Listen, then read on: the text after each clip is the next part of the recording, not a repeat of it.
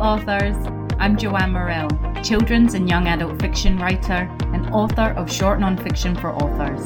Thanks for joining me for the Hybrid Author podcast, sharing interviews from industry professionals to help you forge a career as a hybrid author, both independently and traditionally publishing your books.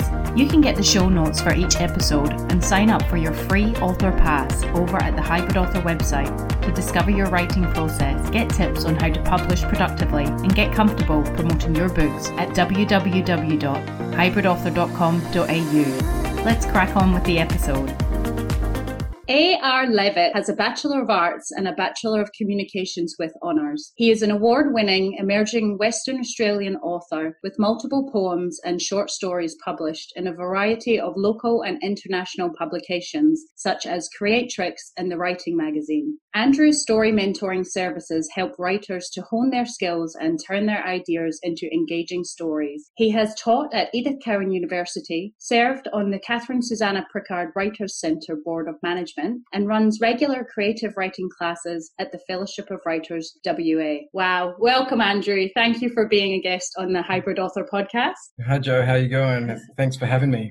You're welcome. So you're known around Perth in the western suburbs as the story mentor. Just wondering if you can tell us a bit more about what the Story Mentor is and how you came up with the idea for the business.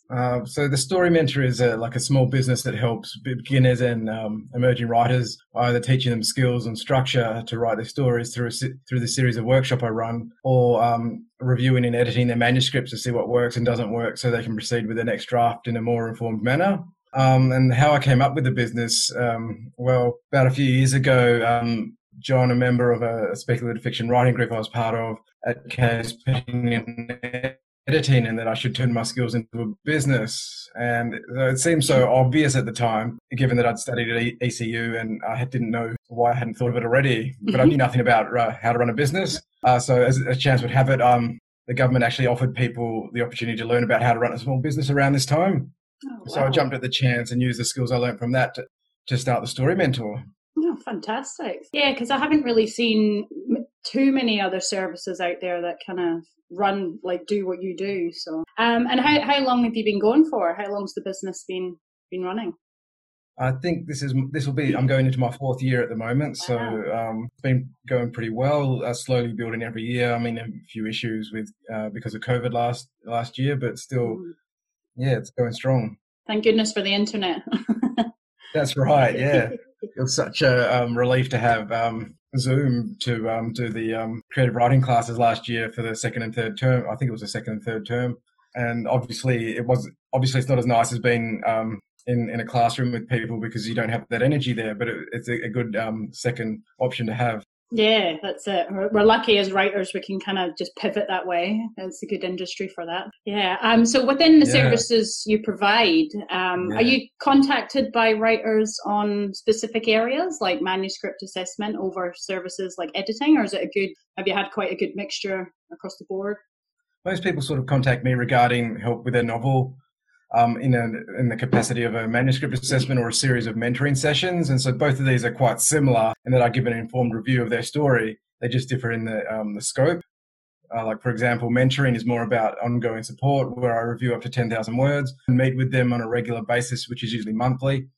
And so we discuss their story, my review of it, and any issues they encountered along their writing journey. And then we sort of come back to each other on a monthly basis or depending on what's capable or what's possible between both of us. And obviously, since writing is such a lonely and confusing process, it's great to have constant support from an informed person during the ups and downs of the process. It's also beneficial to those who get lost, and I'm someone who to talk to when they lose their faith in the story and their writing abilities, which is all part of the process. A manuscript assessment, on the other hand, is like a one-off service where I review the whole manuscript from start to finish, and it can be a bit more comprehensive since I have the whole story to review at once, but perhaps it lacks the intimacy of that ongoing support of the mentoring sessions. Fantastic. And you offer, I think, around about 3 editing services. Wondering, when you're undertaking a substantive edit over a copy edit or a proofread, can you explain what some of the differences between those 3 edits are for our listeners? So substantive edit is also known as a structural edit, where we sort of get into the meatier stuff. It's kind of like assessment, but in far more depth. Like I look at things like whether the story flows from beginning to end, if it's using effective structure or whether that could be changed, point out plot holes that need to be resolved, check for consistency of tone and style, look at things like whether your manuscript needs more or less content, figure out if you're using the most valuable point of view, if you're writing in a style appropriate for the target audience, and I condense unnecessarily wordy language. And I also format the manuscript so that when you submit it to an agent or a publisher, it looks professional. So this is really for when you're really stuck with your novel and you need some help to get at the bones of the story and flesh it out from there. Copy edit is more of a word-by-word, line-by-line edit of your story's language so that what you mean to say comes across in the most effective way without creating any confusion for the reader. And proofreading is basically what it sounds like, is I read your story and point out any typos and anything that might have been missed at the copy editing stage. Fantastic. Is there many common editing blunders you've seen from any of those 3 edits? I do actually, because one of the most important things about writing prose, at least in the modern era, is showing rather than telling. And so many writers to not know what this is about or not know how to implement it. So for those listeners who don't know what it is, showing is where you take the reader directly into the protagonist's point of view, or the protagonist or the point of view character, and so you take it directly into what they're experiencing, so that the reader experiences it as if for themselves. And so what this does is it makes for a much more engaging reading experience.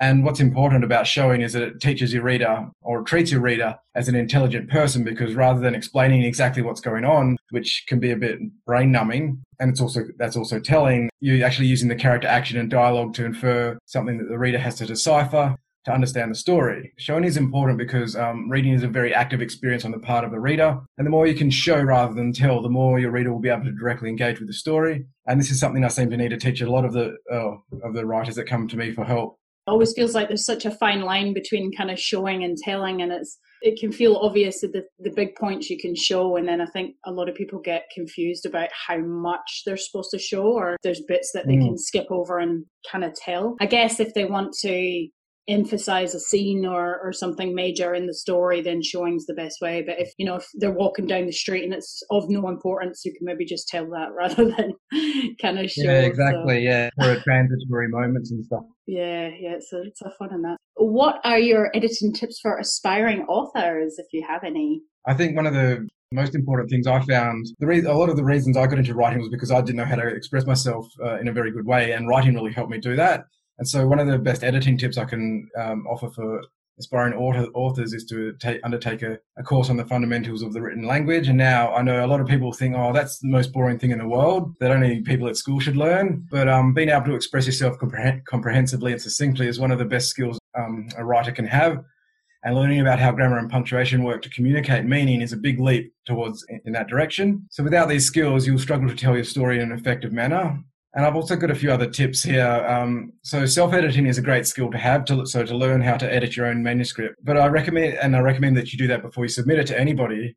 But one of the best things to do if you're self-editing is to read your work aloud. So you'll be surprised at how many times you can read your work on the screen and gloss over obvious mistakes. I know when I was at uni, there was an assignment I did, and the word was meant to be creatures, but for some reason I put creates there, and every time I read or redrafted it, it just stayed there because it seemed like it was the right word, and obviously it wasn't. Yeah. I don't know if you've ever had any issues like that. I think I've seen a puzzle. So it's not really a puzzle before, but it's almost been a paragraph that is written with the words, each word with the correct first letter and the correct last letter. Mm. And you can, but all the other letters are jumbled up, but you can actually read the whole thing. Even though it's wrong, you can read it being that way. I think I always mix up from and form. That always, and I think the corrective spelling or spell check doesn't really pick that up sometimes, so you need a bit of an eagle eye. Would you suggest as well,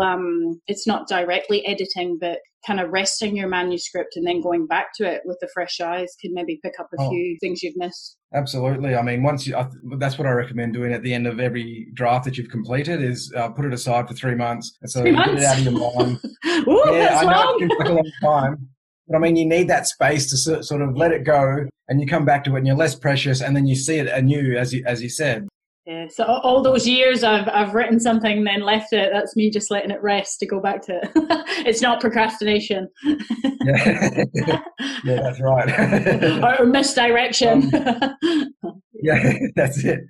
Something else that people have mentioned is, or that I think is a good tips, printing out your manuscript is a good idea, because when you're looking at a screen, you're sort of looking at it the same way, whereas if you print it out, it looks differently. And another way to look at this is to change the font of your manuscript with each new draft, because then the text appears differently, and so you're not printing the same thing. Good, I haven't heard that one before. That's a good one. I don't know. I guess how many times do you think you should self-edit, just until you kind of feel like it sits right in your gut type of thing, or? Yeah, that's what I would suggest, that you've done the best, or you think that you've done the best that you can, and then you send it off to somebody like myself or an agent or whatever it happens to be. Or until you can't stand the sight of it anymore. You've used all the fonts. Yeah.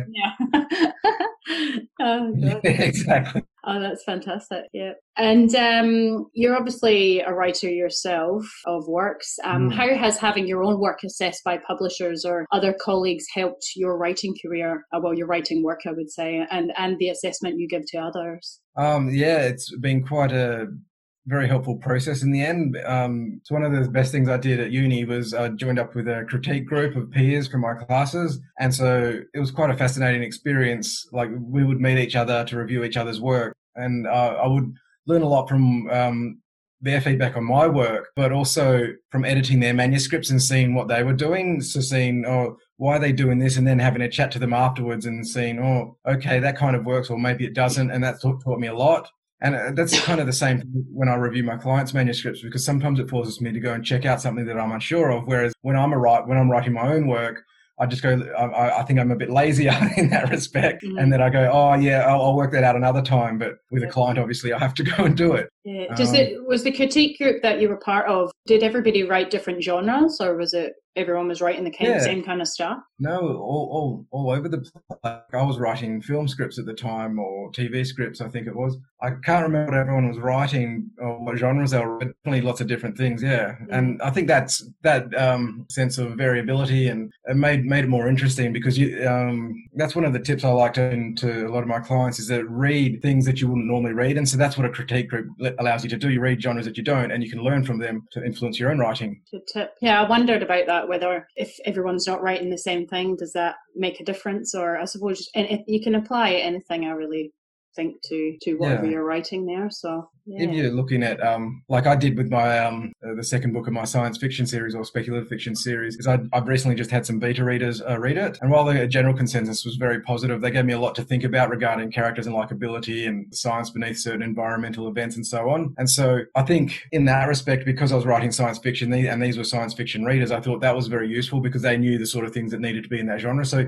I think it's good to have some people in your genre who are writing the same thing as you, but it's also good to read other things as well. Oh, that's fantastic. And your beta readers, are these people you know from the critique group, or you found people in that genre? Yeah, just from a writing group that I used to run up at KSP, and a few other, and actually one of my clients, she's such a great writer. She's just I thought I've got to send it to her. Yeah. And she probably gave me the most amount of feedback. So. Oh, wonderful. And what are the key aspects of story that you might be able to share with us, being the story mentor? So this is quite a complex question, and I could give you a lot of answers, and I'm sure different authors would give you lots of different answers too. So I've got a few things I'd like to mention. So first is that one of the key aspects of the story, at least in the beginning, is being inspired to write something. And because if you're inspired to write it, that inspiration or enthusiasm for the story is a good sign that you'll have something interesting to say by writing your story. And if it interests you, it's likely to interest other people, or they'll want to read it as well. But that's obviously just for the first draft. Obviously, beyond the first draft, that inspiration or enthusiasm is also important, because writing can be a long process and even laborious. So you need that urge to urge you on to keep rewriting the story until it's the best you can make it. And so without it, your interest will inevitably sag, and you may well give up your writing, which is probably the worst possible thing when it comes to writing. So losing your faith in your story and your ability to write is a regular part of the writing process, which I don't want to get your listeners down. But that's no, the truth of it. Yeah, it's realistically, when you're writing, your mood will sort of fluctuate from this is utter rubbish, I'm a hopeless writer and wanting to quit writing altogether, to this is the best thing I've ever written and I can't wait to share it with others. And so this is sort of, in my experience, and I've heard a lot of other writers speak about it too, this is sort of a ongoing thing that sometimes you're up, sometimes you're down, sometimes you're in the middle there. But if you sort of just become aware of that, then you can sort of take the best advantage of that and write when. Well, realistically, I'd suggest writing all the time. Even if you're writing rubbish, you're getting something on the page and you've got something to go back and work with. I forget who it was that said, not writing anything, you've got nothing to work with. But if you're writing really bad stuff, at least you can edit or revise it later on. That's it. I've heard even if you're sort of stuck, even just starting to write, someone, it's not someone I know personally, but I'd heard they just start writing out song lyrics just to get the whole action happening until they get a flow going, so. I know I tend to write a lot of lists when I can, so I suppose everybody's got their own process. Yeah. And would you classify writing every day like emails and text messages, or not really? No. Occasionally I'd suggest that you do a couple of pages or something like that every day, I think. But yeah, it's certainly part of the practice, I guess. Actually, there was another thing that I wanted to mention is that I think story structure is a very important part of writing as well. I'm a pantser, and so even as a pantser, who's somebody who writes by the seat of their pants, well, that's where the term pantser comes from anyway. So even pantsers who don't know where the story is going until they write it, I certainly find that that structure can be immensely helpful. Not in the first draft, obviously, because for me the first draft is very much about just getting down what I'm thinking on the page, getting down the story as I see it. Although obviously it can help if it's sort of ingrained in your mind, going, oh, well, maybe it's time to start resolving this character's arc, or maybe wrapping up another plot line. But I think it's more useful in subsequent drafts where you have the gist of your story down on paper, but you need to work out how you can convey it in a way that will entertain readers and make sense of them. So this is like adding things like conflict, character, development, theme, setting, plot, symbolism, and so on. So these are all things that I sort of teach about in my creative writing class. And a lot of the students that come there see that a lot of these things are actually already present in the story, even though they might not have known that. It's sort of that's what my classes are really about, developing awareness skills and then identifying them in your story and other people's stories. So they might see that some things are there, but other things aren't. So that helps them build their story up. Yeah, no, that's fantastic. And out of those aspects, would you say they were all equally important parts that make up a story, or do some take precedent over others, like, character or plot? I suppose they sort of one can't go without the other, really. I suppose on the whole, I guess there's more. All of them are important in their own way, but I think the key elements for me to write a story are character and conflict.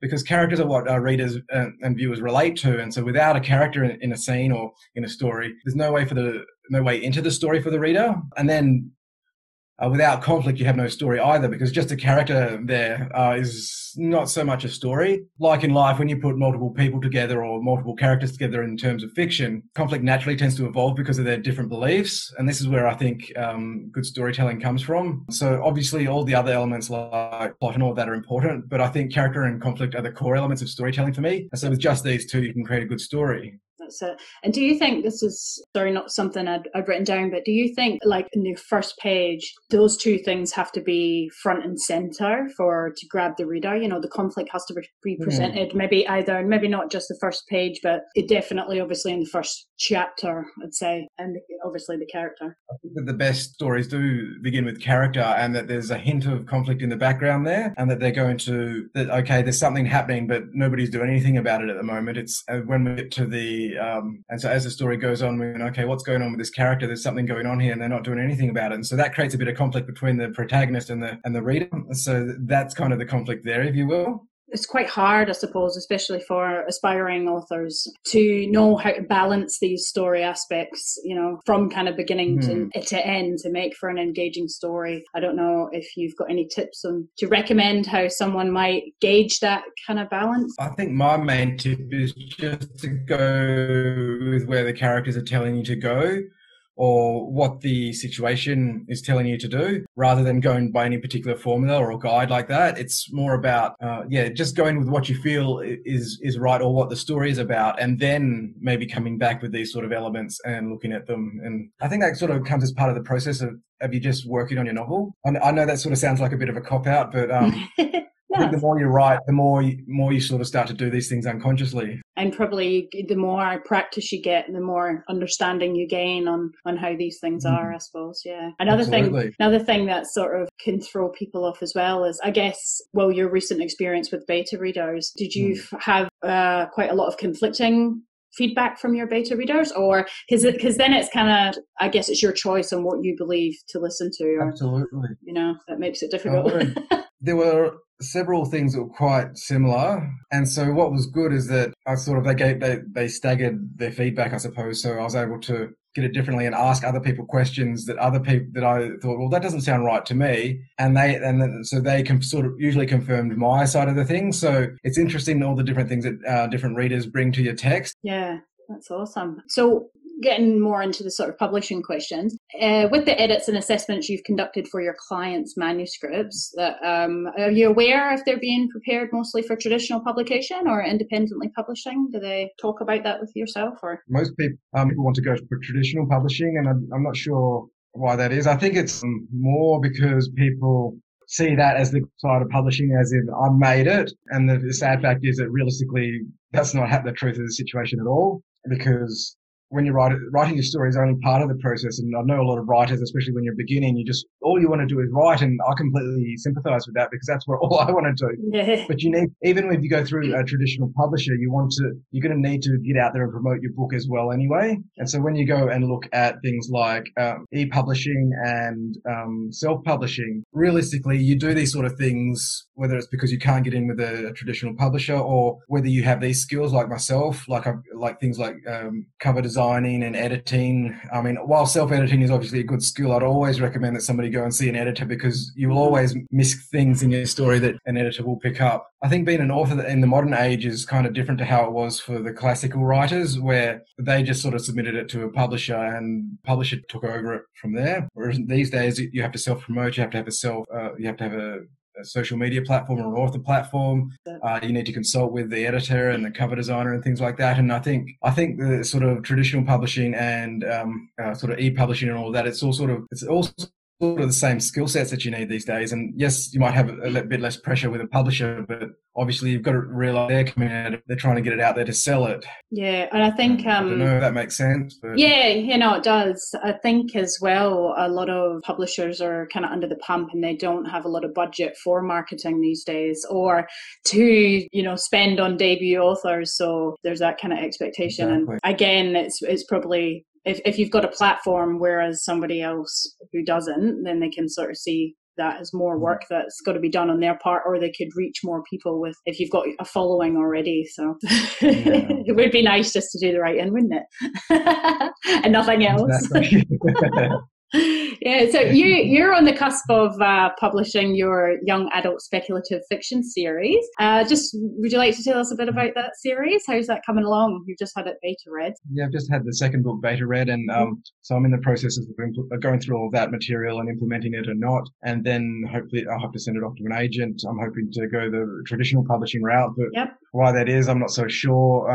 I think I'm just keen to work with other people who are enthusiastic about as enthusiastic about my story as I am. Mm-hmm. And there's also something about holding a physical copy of your book in your hands. And of course, there's that smell of a book that can't be beaten. Mm. I don't know if you've experienced that, but there's just some tactile situation there. Well, you can still print on demand through independent publishing, but I am on a path to find a traditional publisher for my children's fiction, simply because I want to have that experience from industry professionals, whereas the independent stuff that I publish is non-fiction and more based on my experience, so I don't really feel like I need someone's consultation there. I know kind of what I'm doing, but well, thank you so much for joining us and sharing your expertise. It's been wonderful speaking to you. Lots of story and editing tips there for aspiring authors. That's great. You've got a couple of upcoming workshops happening yourself. Are you able to share the details on those? So my creative writing classes are starting up again. Please come along if you're interested. If you just want to come along to the first session and see if that works for you, that's fine. It's $30 a session, or there's a discount if you do it per term or for the whole year. You can check out more details on that on my website, www.thestorymentor.com.au. And that's about all the workshops I have coming up for the moment. And where can people find you online? Are you on Facebook? Or? Yes, I'm on Facebook under The Story Mentor, or obviously my www.thestorymentor.com. That's my business website. I've also got an author website, which is arlevitt, that's Levett, .weebly, that's weebly.com. That's my author portfolio, I suppose you could say. So I've got some short stories and publications and stuff like that up there if you're interested. Fantastic. All right, Andrew, thank you so much, and we'll hear from you soon. Thanks, Joe. Catch you later. That's the end for now, authors. I hope you're further forward in your author adventure after listening, and I hope you'll listen next time. Remember to head on over to the Hybrid Author website at www.hybridauthor.com.au to get your free author pass. It's bye for now.